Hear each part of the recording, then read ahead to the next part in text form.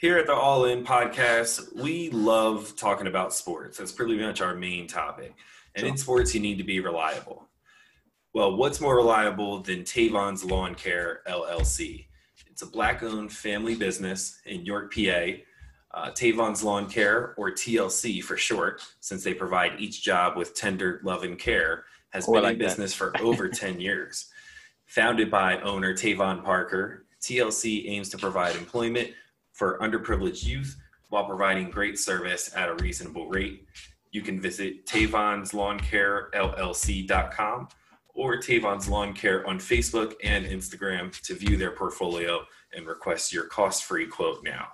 So if you need any kind of lawn care or landscaping job, visit Tavon's Lawn Care for your landscaping needs.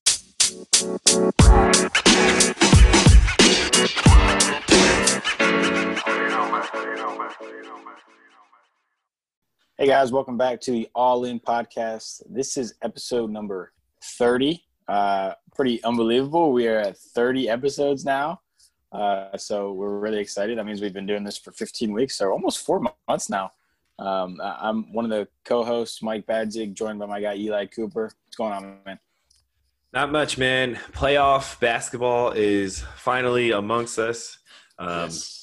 We had an exciting play-in game between Memphis and Portland that we're going to get into. So I'm excited for this one. Yeah, we've been talking about NBA for really the whole 4 months, and we're just now getting some playoffs with only 8 regular season games in between. So it is very nice for us to have playoff basketball to talk about. And it's going to kick off huge with Monday. There's going to be 4 games. Pretty much the entirety of the first round is going to be 4 games a day. So if you're working from home, this is a great time to be working from home, and because you're going to have a lot of games on in the background. We did want to start with Alvin Gentry being fired as the Pelicans coach. Coop, what were your thoughts on that? Well, it confuses me a little bit, and here's why. They were very critical, or we were very critical of Alvin Gentry, and his usage of Zion throughout the bubble here, obviously because of the minute restriction. So I'm not sure who gave him that restriction. I'm sure it came from like team doctors and stuff like that, but I'm sure like ownership and, the front office was involved, right? As far as like the enforcement of it. So, and if we're being honest, I think that's probably the biggest reason that you missed the playoffs was not having his availability.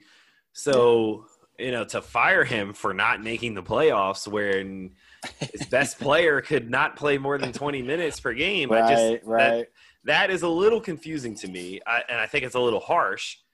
However, I don't think Alvin Gentry is the kind of coach that gets you over the hump. I think he's solid. You know what I mean? I don't think he's a bad coach. And I think he's good for younger teams and player development. So, for the stage that this team is in, I think he'd be good for them now. But maybe they're just looking to go into a different direction. But it was a little bit confusing, but not surprising to me that they let Alvin Gentry go. They can do better as far as head coaches go. I think the names like Jason Kidd, Ty Lue have been thrown out there as potential replacements. So if they knew those guys were on the market, then it absolutely makes sense to get rid of Alvin Gentry because I think both of those guys are better coaches than him and can relate to players. Certainly Ty Lue. I don't know. I was going to say, I don't know about Kidd. Yeah, Kidd is solid. I don't think he's a bad coach either, but so we'll see what direction they go in. That's going to be pretty interesting. Yeah, and something we talked about on our award show here when we talked about the Pelicans, and Taylor had them as his biggest disappointment, and Todd had Zion as his biggest disappointment. So it kind of makes sense, and we had kind of thrown out there that he might be fired, and sure enough, he was. But yeah, I think that is a good point you bring up about the minute restriction and who was the decider in that. If it was him, and he made the decision, and then he didn't use it properly. By having Zion in the right minutes and the minutes that he did play, then maybe there's an argument there. Right. I think there was some higher expectations for this team this year, but maybe this is just a chance for the Pelicans to say, we knew this year wasn't going to be the year. And I think probably they're okay with not making the playoffs this year.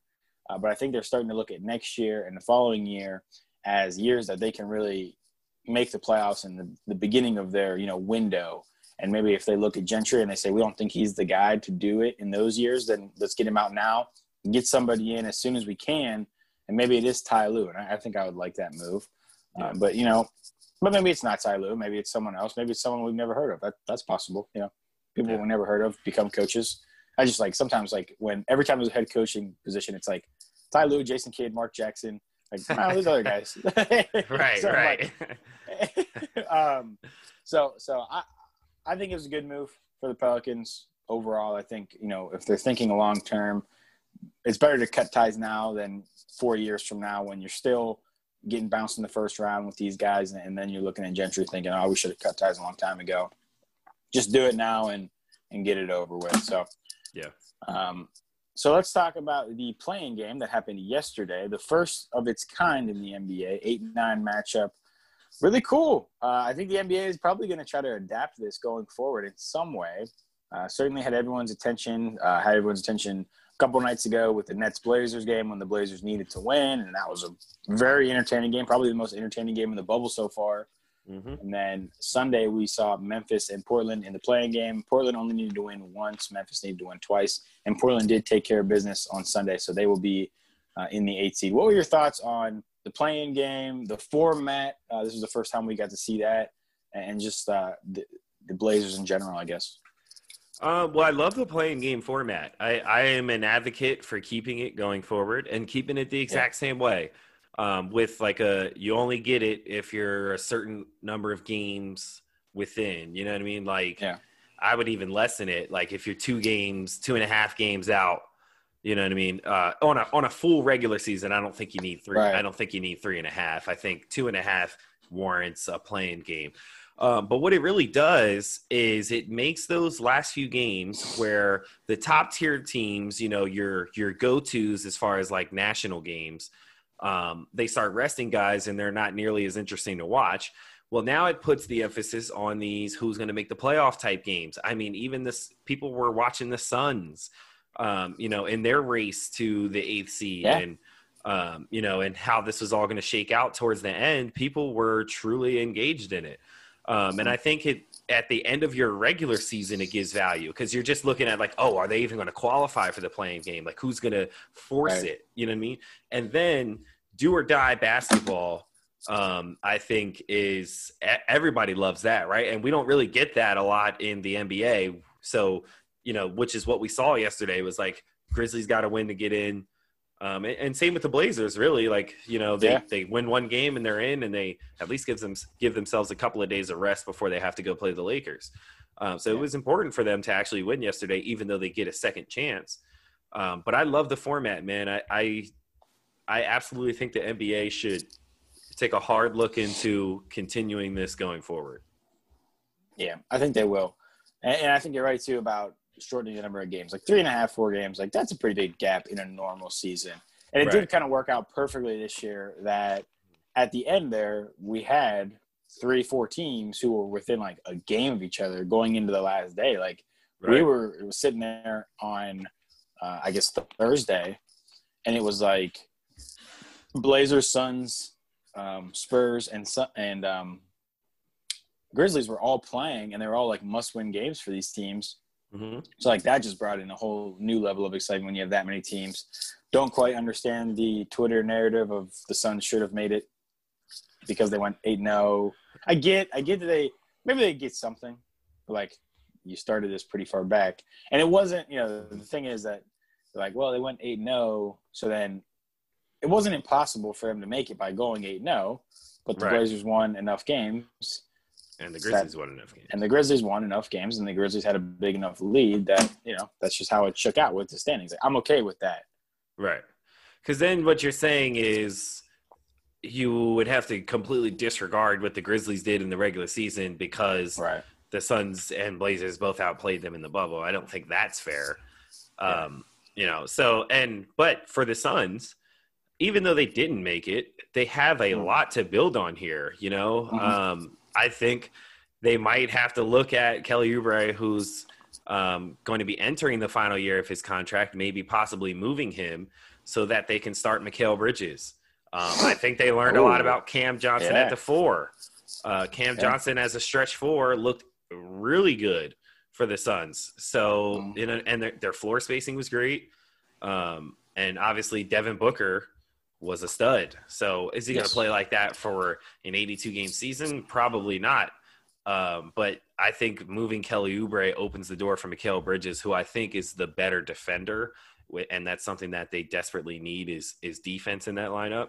So, I think they learned a lot about themselves and have some key building pieces going forward. I'm excited about Phoenix in the future. Yeah, Phoenix was really cool to watch. Kind of out of nowhere. I don't think anybody expected that out of them. Yeah. I had jokingly on the pod one time said, well, what if Phoenix does something? I didn't think they were going to go 8-0. Yeah, no, I don't think anyone did. Yeah, so and the Spurs played really well too. Mm-hmm. They had a ton of young guys, and they just were balling out. And DeRozan was just old DeRozan. Last 5 minutes, he's a killer with that mid-range, man. He's, the analytic people hate him, but it works. It works in the crunch time. So, all right, that's all we got in the playing game. So then let's kind of transition. Today we are talking about the first-round playoff series. We're going to go through each first-round matchup, kind of talk about it, give a little prediction for each. So let's start in the West, and let's stick with the Blazers. They are going up against the number 1 seed Lakers. The Lakers have looked pretty shaky in the bubble. I think we would agree. Yeah. And the Blazers have looked good. A lot of people are now taking the Blazers to actually upset them in the first round. That's something I've seen a lot of on social media. So, Eli, the Lakers have won the season series 2-1. Obviously, Nurkic was not playing in those games, so I think that makes a difference. Are you joining the Blazer bandwagon and taking them to beat the Lakers? I am not. No. Yeah. I don't think the Blazers are the matchup that they wanted for sure. Yeah. I don't think anyone really wants to have to deal with CJ and Dame if you had a choice. But especially for them because their guard play really isn't good. So, and then, offensively, one of the Blazers, one of the ways to attack the Blazers is attacking Dame and CJ on the defensive end. You can't really do that with this Lakers team. They don't have guards who do that. So, I can see why people are hopping on the Blazer bandwagon. The issue is that the Blazers have absolutely nobody who can guard LeBron James or Anthony Davis for that matter. So, and those two are way better than Dame and CJ. Don't get me wrong. I love both of them. But those two are way more dominant forces than the other two. So, and defensively, the Lakers are very good. I just don't – I think the Blazers will push them.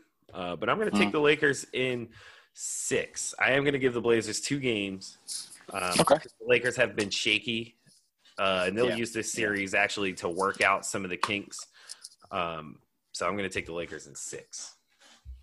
I like that, and I like everything you said. I think that this is probably the worst matchup for the Lakers that they could have wanted, and the Clippers know that. That's why they were trying to throw that game during the seeding games. It didn't work. Clippers actually won the game on those missed free throws by Dame. But I think everybody coming into this was thinking the Blazers are the team that the Lakers don't want to see. But, they have the experience with Dame, CJ, and getting Nurkic back is a huge boost, and Collins. So, but here's the thing. You're right. They don't have anybody for LeBron. They don't have anybody for Anthony Davis. They had a couple guys last year, Mo Harkless, Farouk Aminu, and they got rid of them all. They let them all go. Yeah. So what are you going to do with LeBron? What are you going to do with AD? I just, really – oh, God. I hope they do. Expose – okay, never mind. But anyway, so – oh, man. But really, we could see – but, you could say the same thing going back to the Blazers where the Lakers don't have the guards with Bradley not being there. I have heard some rumors that he might be coming back. I've heard some rumor he's maybe looking at the NBA bubble and saying, wow, there's been no positives so far. Maybe he'll come back to the playoffs. I've heard some things. Just to piggyback off that, how do you have to be feeling right now if you're one of those people who opted out, obviously with COVID concerns, and then you see that they handled it so well there weren't any COVID concerns? It's I'd be feeling some type of way, man. Yeah, I definitely would. And, maybe maybe they don't. Maybe they just say, well, I didn't want to risk it, so they stuck out. But I would seriously be considering, if I was one of the guys who sat out for these big teams, like just like Avery Bradley, like maybe I go back for this playoff run and try to win a championship. Like that's kind of you don't come around those very often. Maybe you try. But, they don't really have the defenders right now. Caruso is probably the best one on the perimeter to handle Dame or CJ.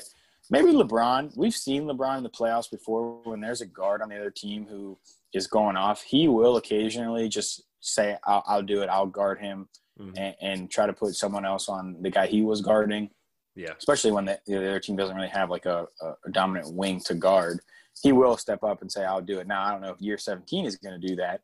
But we've seen it before, even with like Derrick Rose. He did that with Rondo. When he did that, so you could see that. I just think the Lakers are going to be a little bit too much, and the defense for the Blazers is so bad. Now, the offense for the Lakers has been very bad. Yeah. They're averaging 98 points per 100 possessions here in the bubble. That's like the worst in the NBA, second worst in the NBA. So that's really bad. So that's a big concern. But, you just trust LeBron. When LeBron says we're just feeling it out and we'll step up in the playoffs, you have to trust him because of his playoff record. So I got Lakers 5 or 6. I'll go 6. Just maybe there's a game there in the beginning that the Lakers are still feeling out. So I'll go Lakers in 6 as well. Okay, next series in the West, we'll just do 1-8, then 2-7. So Clippers, Mavericks. Clippers nailed down the 2 seed. Mavericks didn't really have any competition for that 7 seed in the playing games, but they looked pretty good in a lot of their games. And Luka Doncic, obviously all season now has been establishing himself as one of the 6 or 7 best players in the NBA, and he certainly did that in the bubble with a lot of great games. Mm-hmm. The Clippers looked okay in the bubble. There are some serious arguments against the Clippers. See Nick Wright, but. What do you think about this series here? Do you think the Mavs even have a chance? No, they don't have a chance to win it. I do think they'll steal a game simply because Luka Doncic and Porzingis are that good. Their offense is that good. They will absolutely steal a game, maybe a second. I don't know. I'm not going to quite go there, but I do like that. I do like what Dallas does offensively. They're one of the most lethal offensive teams in the league. They play this like 5-out style. They were smart enough to put Porzingis at the 5, something that the Lakers need to do with Anthony Davis to open up the floor. But they are smart enough to put Porzingis at the 5, him in pick and pop situations causes a ton of problems, and he also can roll. So they kind of do like what the Rockets offensive philosophy is. It's like a lot of Luka Doncic ball in his hands, but they also have secondary scorers and playmakers. And what I like more about Dallas's offense is, I think they have better shooters than Houston does. And I think they have more guys who can shoot and put the ball on the floor, like Tim Hardaway Jr., Seth Curry, Jalen Brunson. And I'm missing someone else who played really well in the bubble. Trey Burke off of the bench has been great for them. Yeah. Of course, a former Sixer earlier this year, but whatever. So, and then they got they've kind of moved, Porzingis and Maxi Kleber, and they kind of rotate these two at the 5. And they play Dorian Finney-Smith as like a small ball 4. And it works, man. Their floor spacing is tremendous, and it's why Luka has like so much room to operate, because he has 4 other guys who can shoot around him. And it makes the game simple for him. Their problem though is defensively. Like of all these guys that we've named, none of them are really good defenders. Like Dorian Finney-Smith is a pretty good defender. But other than that, no one else really is that good defensively for them, which is something that really, with the pieces that they have, that's really all they'll need to look for. Is a couple more two-way guys, and this Dallas team could be ready to compete in a couple of years. But for now, the Clippers are the better, more experienced team as well. So I'm going to take the Clippers in 5 here. I like that pick. I will agree with you again. Clippers in 5. I think, they're just going to be able to throw some guys at Luka. I'm guessing Kawhi is going to be on him for a while. I'm guessing Paul George is going to be on him at other spurts. So that's going to be tough for Luka, and he really is. They do run a Houston style of offense. Maybe there's a little more cutting than standing around in Dallas, which makes it a little bit more appealing to watch for me anyway. But Dallas has been a really good story to take kind of a bunch of Luka, KP, and a bunch of misfit toys really, and have a really good season. I know they're the 7th seed, but they're like 10 games over 500. I think in other years they could have been pushing 5 or 6 or maybe even 4 seed with their record. So good for them. We'll see with the Clippers, man. We'll see if they turn it on here. You'd like to think that Kawhi and Doc Rivers have a second switch that they're going to turn on here when the playoffs start, kind of like what we talked about with LeBron. Yep. We'll see. I mean, normally Kawhi does perform really well in the playoffs, and certainly last year he was the best player in the playoffs. That was a LeBron-less playoffs, but I'll go Clippers in 5 as well. I think that'll be an entertaining series, even if I think every game is probably going to be close or entertaining at least. But the Clippers just have enough veteran leadership that they're going to be able to pull games out at the end of games. So, all right, let's do the 3-6 matchup, which is Utah versus Denver. Denver swept the season series 3-0.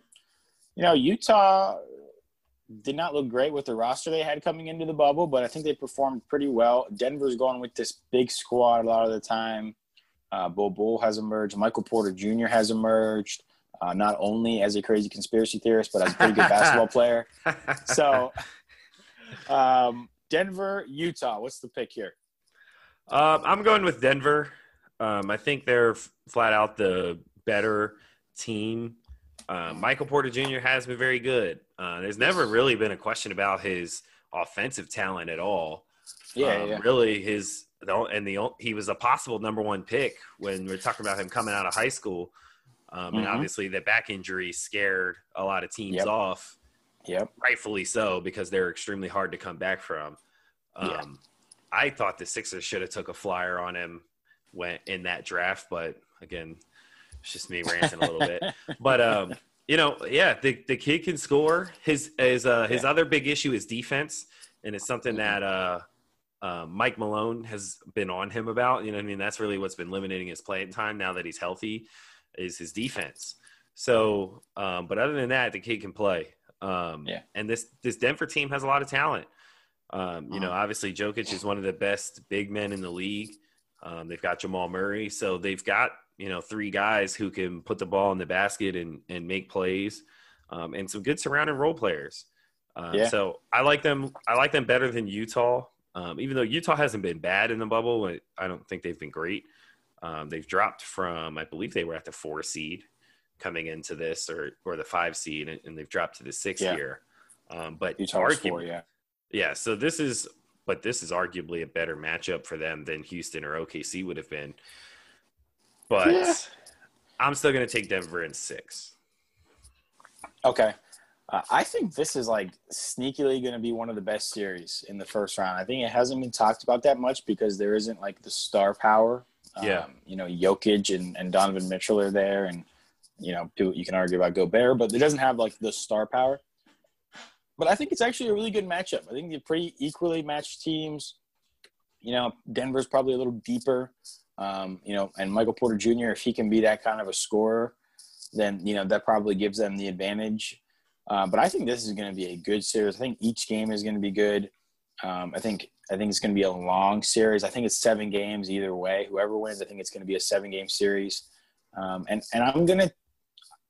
I'm actually going to take Utah in 7 because I just look at Denver, and we saw this with Denver last year in the playoffs. The Spurs took them to 7, and really could have won that game if not for a pretty big coaching blunder by Pop. Actually, I don't know if you remember, they had the situation with the timeout and they didn't foul, and so I think Utah is going to win in 7. I think Donovan Mitchell is the best guard in this series. I know that Donovan Mitchell hasn't always, his rookie year he performed well in the playoffs. Last year he did not perform well in the playoffs. So it's kind of an up and down for him. But I think he's the best guard in this series. So I'm taking Utah in 7. Denver scares me. I just don't trust Denver. I'm not going to trust them until they, look well in a playoff series, and they have not done that yet. And Utah actually has. And you know, like even shooting, I think, kind of favors Utah with Joe Ingles, and Bogdanovich isn't there with Hurts. Mike Conley's looked pretty good in the bubble compared to how he looked in the regular season. Yeah. So we'll see what he gives. Maybe he steps it up defensively and helps with Jamal Murray. I'm just, I'm torn on this one. I'm totally torn on this one. But I'll go Utah in 7, if nothing else, just to be different than you for one pick.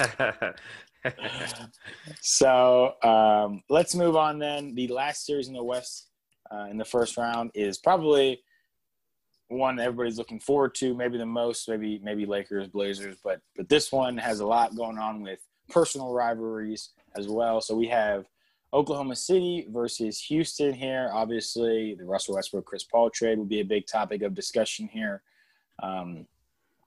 Houston lost the season series 2-1 to the Thunder. Russell Westbrook is going to miss a couple of games, it sounds like, in this. Is that what I'm hearing out correct?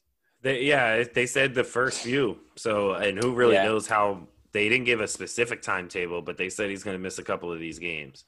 So he's going to miss a couple of the games. So what's your pick here? Harden fans, I am sorry. Houston is getting bumped in the first round. OKC's taking this in 6. And I'm not so sure that I would have picked Houston even if Russell Westbrook was playing the entire series. Probably. But I think without Russell Westbrook, if he misses the first 2 or 3 games here, Houston's going to probably lose 2 out of those 3 or, something like that. So I don't love that. I think Houston got the worst possible matchup that they could get in this first round. Because, obviously with the style of play that they've moved to, offensive rebounding has been a huge issue for them, and you're coming up against Steven Adams now. So, who's all over, who doesn't really do much other than, boards and finishing and pick and roll. So, I don't love that matchup. Chris Paul looks incredible right now. Yes, he does. And has all year, and he's been extremely clutch. I think the trade away from Houston was a wake-up call for him, and obviously he made some big changes in the offseason that have helped his game tremendously. But I don't really see how Houston replaces Russ's production. You know what I mean? Because the point of the moving Capella and going to this super small ball lineup was to actually increase Russ's efficiency, because James Harden is James Harden, right? It was really to increase, have more spacing for Russ. Well, now you don't have that. So who steps into his spot in the lineup? Austin Rivers, I don't love that. You know what I mean? So, and then, I think OKC's really good defensively too. Especially from the guard position, Chris Paul is still a pit bull on the defensive end. Shea is a very good defensive guard. Something that Chris Paul has been taking, SGA under his wing about is guarding these elite point guards every night. So, I don't love the matchup. I got OKC in 6. Yeah. This is tough for Houston to be out without Russell Westbrook. You're right about the small ball thing. That was for Russ, and it worked really well for Russ. He started playing really, really well whenever they did that. And he gives you a lot rebounding-wise from the guard position, and they're going to be missing that. It's going to come down to these guys here, and this is a bad matchup for them because – Harden, whatever, he's gonna beat his man every time. He's pretty unguardable at this point, just because of the way that he plays and the rules of the way they're set up. He's pretty unguardable. So he's gonna beat his guy. But then he's got Steven Adams sitting back there by the hoop a lot of the time. So he's gonna have to kick out, and he's gonna be reliant on these shooters. He's gonna be reliant on Daniel House or Ben McLemore to hit shots, PJ Tucker to hit shots. And as we talked about in the previous episode, they really haven't been doing that at a very high clip this year. Now they're going to shoot 63s a game probably. Right. So, maybe they don't need to hit as high a percent. They're just going to hit so many that it becomes a, just a numbers game. But, I just don't like it. I just don't like that style. And I don't think that works against a Chris Paul-led team too, because I think they're going to be playing right. I think Chris Paul is going to have those guys ready to go. And SGA is probably going to take, this could be, he's been coming out all year, but this could be a real coming out party on these national games, these playoff games, where we're like, dude, this guy's special, because he is like, I think if we look back at that draft, and when you do a redraft on that year, he'll probably be top 3 or 4. So, and I like the other pieces that Oklahoma City has. Billy Donovan's a finalist for Coach of the Year. I don't know if that means he's a good coach, but he might be able to figure something out. And the thing about Houston is, whenever you play a style that's different than anybody else, it works a lot of the times in the regular season because teams don't have a lot of time to prepare. It's like, oh, we played in San Antonio last night. Now we got a game in Houston tonight. What are we going to throw together to try to stop this? Like, we don't really have that much time. Let's just do what we normally do, and it might work. We'll try to make in-game adjustments. Well, now like we see this in the playoffs over and over again with Kerr and how he was able to make adjustments against these guys. Like, when you give teams more time, when you give professional coaches more time, and especially when they're down a guy like Russ, I would think that Billy Donovan will be able to figure out some kind of scheme that will at least slow Harden down and make these other guys beat him. Now, if these other guys beat him, they beat him. But I think they'll live with that if you're the Thunder. And I agree with Thunder. Thunder in 6 for me as well. And to one final comment that I want to make about the Russ being out is, a lot of teams, what they were doing was sending that double at James Harden, right? Like, as soon as he comes across half court, they were doing that even with Russ on the floor, right? And then, James Harden was hitting Russ, and then he was the one getting downhill, making the plays. Well, now it's like, okay, well, I'm even more enticed to trap you when your next pass is going to be to Austin Rivers or Eric Gordon. And those are the guys that we're going to be relying on making the next play, either for themselves or for someone else. That's what I want. I don't want James Harden, making all the decisions. I want these other guys making the decisions. So, like, from the door, if I was OKC, I'd come out trapping him. Like, don't even let him get into a rhythm. And then, you don't give it to him all game. Because you never want to show him the same looks. But, like, from the door, I'd get the ball out of his hands and see what these other guys are going to do with it. So you can kind of make your defensive game plans off of, an in-game adjustments from there. But, like, again, I have no faith in these other guys in being able to step up and replace at least some of Russ's production to help them win this series. Yeah, and you're exactly right about how they were playing them. He would kick it over to Russ, and then it's like Russ in a 4-on-3. Yep. That's exactly where you want Russ or Westbrook. Mm-hmm. It's kind of, like in a 5-on-5, you might not want Russ or Westbrook as much. He still has the ability to be dominant at times, but in a 4-on-3, that's definitely where you want a guy like that. That's why I don't know if we've ever actually talked about this, but whenever Chris Paul went on the trading block and they knew they wanted to move him, the place that I was saying made the most sense was Philly in a Ben Simmons trade. Because if they could have got Ben Simmons, he also would thrive in a 4-on-3 type transitional role. He would give them that perimeter defense. And I think it actually would be really good for Philly too. I think it would have been a great deal to have Chris Paul and Embiid together instead of Ben Simmons and Embiid together. But, that's a hypothetical. But I think that would have been cool. So let's take it to the East then. The 1-8 matchup is Bucks Magic. I'm guessing we're both going to go with the Bucks here in 4 or 5 games. So why don't you at least just differently maybe tell me what you're looking for with the Bucks? What do you want to see from them? Assuming you're picking them in 4 or 5. I want to see more continuity from them on the offensive end. They struggled really, and but more importantly, I want to see them get back to being that legendary defensive team that they were all year. I thought they were pretty lackadaisical there, and I know like for a couple of games they were missing Bledsoe and Connaughton had missed a game or two, so that doesn't help. But in this bubble, they were not good, and then finish it off with getting blown out by the Grizzlies.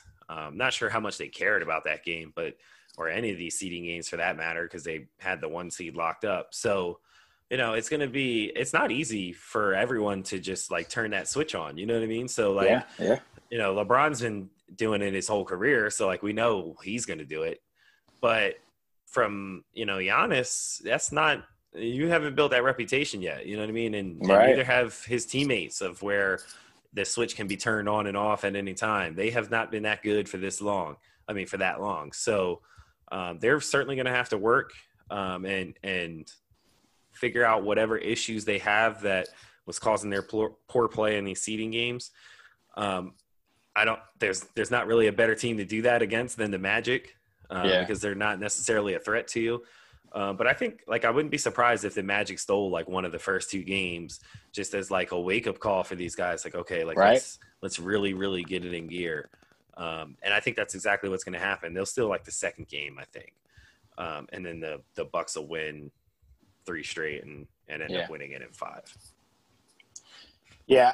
I could see that for sure. I think the Bucks, they are a great team. And, this is something that I've talked about before is, we assume that they're a great team because of how great they were in the regular season before the seeding games. Yeah. But there was a 4-month layoff. That's a long layoff.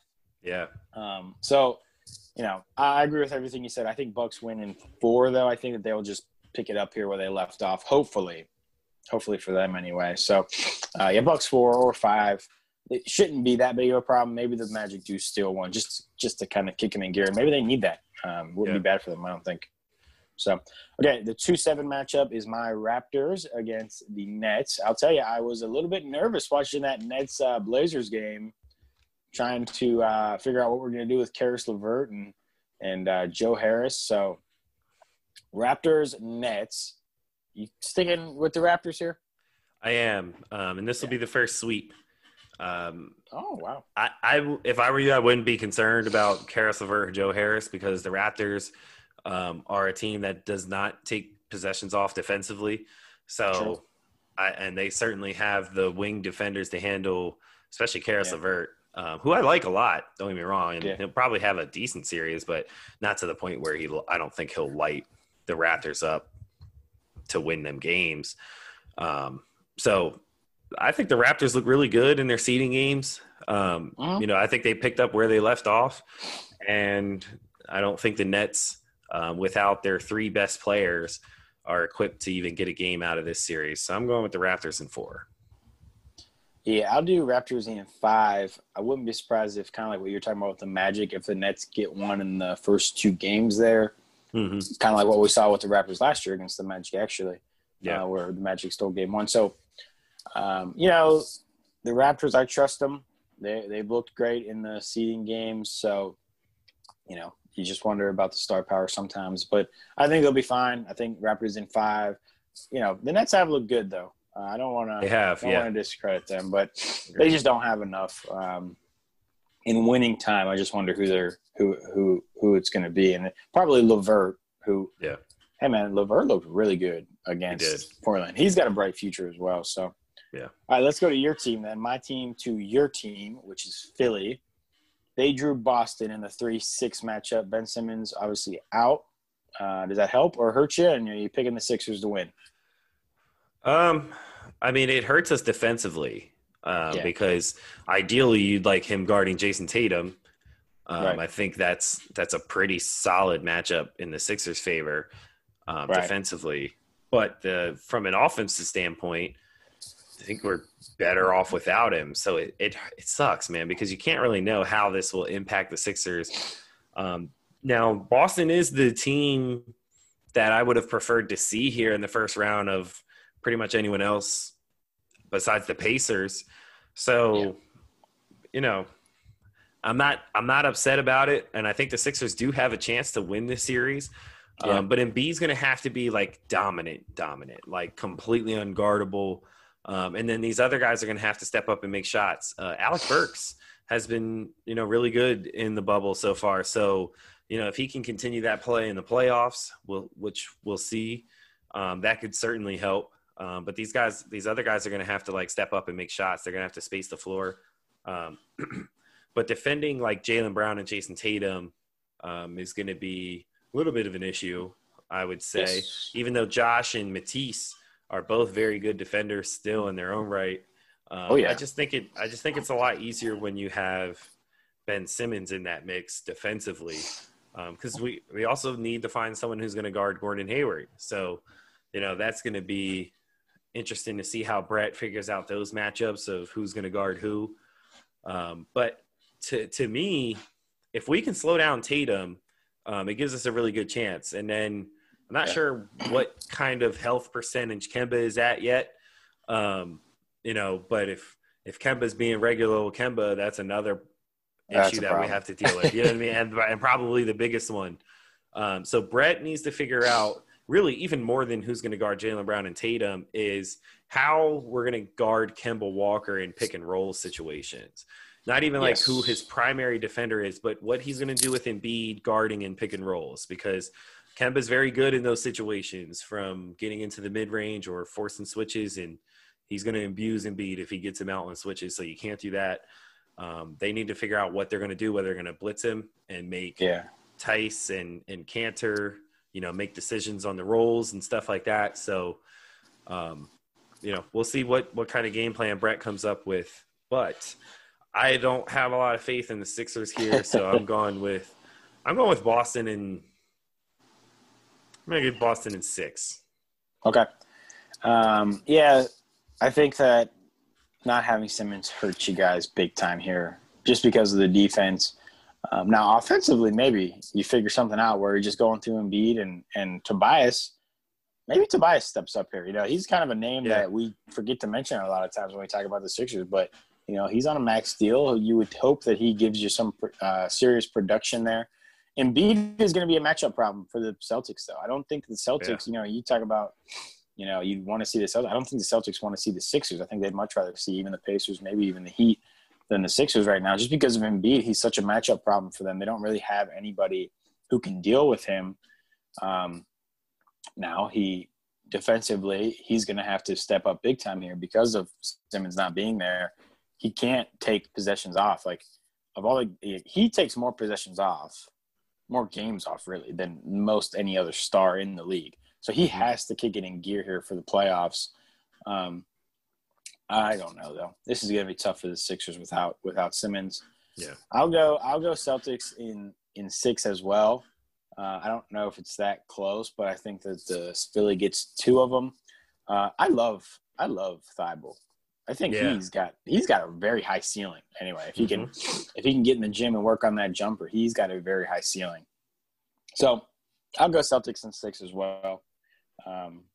Just kind of taking the favorite there. All right, last one then is Heat Pacers, kind of developing a rivalry here with TJ Warren and Jimmy Butler. Who do you like? This is the 4-5 matchup. Yeah, I think this is going to be a better series than what people might expect, because the Pacers are, obviously not a big name in the East, but they're competitive. Right. So, but I like this Heat team a lot, man. I really do. I think they have a very deep roster that has a little bit of everything. They have, playmaking guards and Dragic and Kendrick Nunn. They have shooters, Duncan Robinson and Tyler Herro. And those, not just like standstill shooters, these are guys that move without the basketball and can even put it on the floor, when you overrun them. So especially Tyler Herro. So, that's, something that you need. They've got a center in Bam Adebayo who is a do-it-all type of center. He rebounds, he defends on the perimeter and in the paint. And he's incredibly good at making the next pass on offense, and they kind of run their offense through him. And then you can't forget about Jimmy Butler, who's, their go-to guy and the unquestioned leader and their crunch time guy who is proven to have gotten to get, as a guy who gets it done in crunch time. So they have all the elements, right, that you need there. The issue is for a 48-minute span, Jimmy Butler isn't like a top 10 player. You know what I mean? He's not that guy who, can flat out take over a whole game by himself. I think that's the one thing that they're kind of missing. Or maybe a second superstar to go along with Jimmy Butler. But for this first round series, I think they match up well with the Pacers. But the Pacers put up a fight. I got the Heat in 7. Okay, so it's going on the distance here. I love this matchup. I'm glad that this matchup is happening. I'm kind of happy with how it shaked out in both the East and the West, actually, with the 4-5-3-6 matchups. I think Miami is probably gonna be able to make more winning plays with the guys they have, and Jimmy leading the way there. I like this Pacers team, man. I really do. They have good depth as well. And TJ Warren has been unbelievable. Now we'll see if TJ Warren being unbelievable keeps going. I don't know that it will. That's kind of seems like maybe a couple game stretch there, and especially when he's going to run into the defenders that Miami has, might be able to slow him down. But I think that the Heat. I like Coach Spo. I like Coach McMillan too a lot, but Spo in playoff time, he seems to be able to figure things out. I got Miami in 5, actually. I think every game is close. I think every game it comes down to the wire, but they just have Jimmy, and he's just going to make winning plays, I think. And I don't know who Indiana has to do that. Every game is close, I think, but I think Miami wins in 5 for that one. So all good matchups, though. I'm excited literally about like every single matchup besides maybe the Bucks and Magic. Yeah, agreed. I think these seeding games kind of worked out perfectly as far as these first round matchups goes. Even as a Sixers fan, I'm excited to see, because I think we can upset Boston. I think so. On a scale of like 1 to 10, I have like a 5 confidence rating that we can pull off that upset. So, I'm certainly going to be tuned in for that, and hopefully Embiid is just so dominant that gets us out the first round. Yeah, it's going to be awesome. Kicks off Monday, a quadruple header, and really every day is going to be a quadruple header.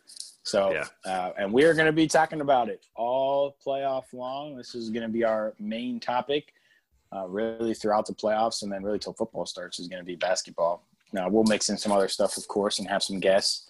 But, Eli, there's a lot going on in All In Network and things that we're doing. Why don't you talk to people about that? Yeah, so we got quite a bit going on.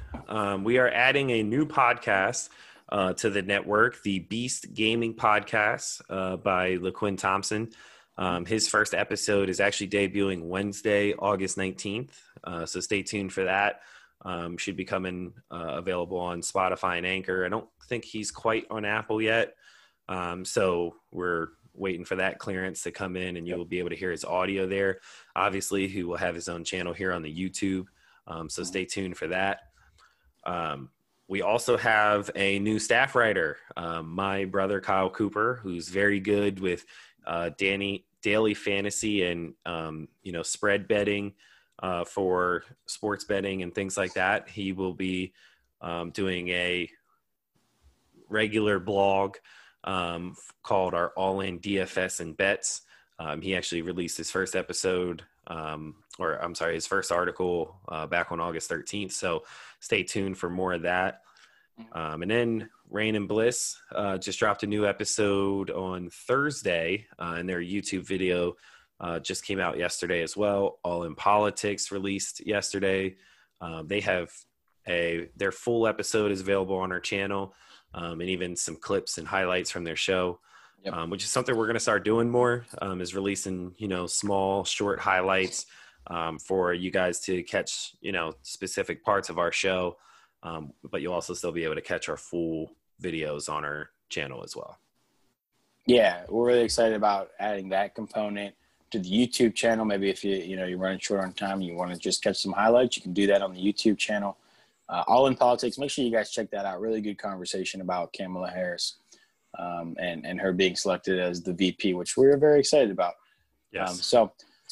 Lots going on, guys. We updated our website, allinnetwork.net, to incorporate a lot of this stuff. So make sure you're going there. That's where you can find Kyle's daily fantasy blog, as well as the articles that we post and other writers post for us. Allinnetwork.net. teespring.com/all-in-network. You can still get merch to support the network. Yeah, and we are just keep on chugging along here, guys. So this was episode 30. 30. We've been doing this for a while now. So All In Politics, guys. All In Politics. All In Politics is available on this YouTube channel. You can go watch them next. But this was the All In Podcast with Mike Badzinski and Eli Cooper. Thanks for watching, guys. Thank you guys for tuning in. We'll see you on Thursday.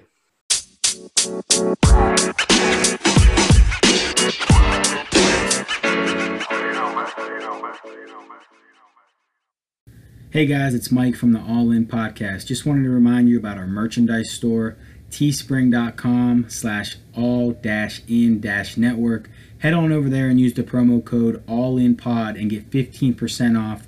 Support the network. We've got all kinds of t-shirts, hoodies, blankets, phone cases, coffee mugs, really whatever you can get, and support the network. We would appreciate it. Go to teespring.com/all-in-network and use the promo code ALLINPOD to get 15% off. Thanks, guys.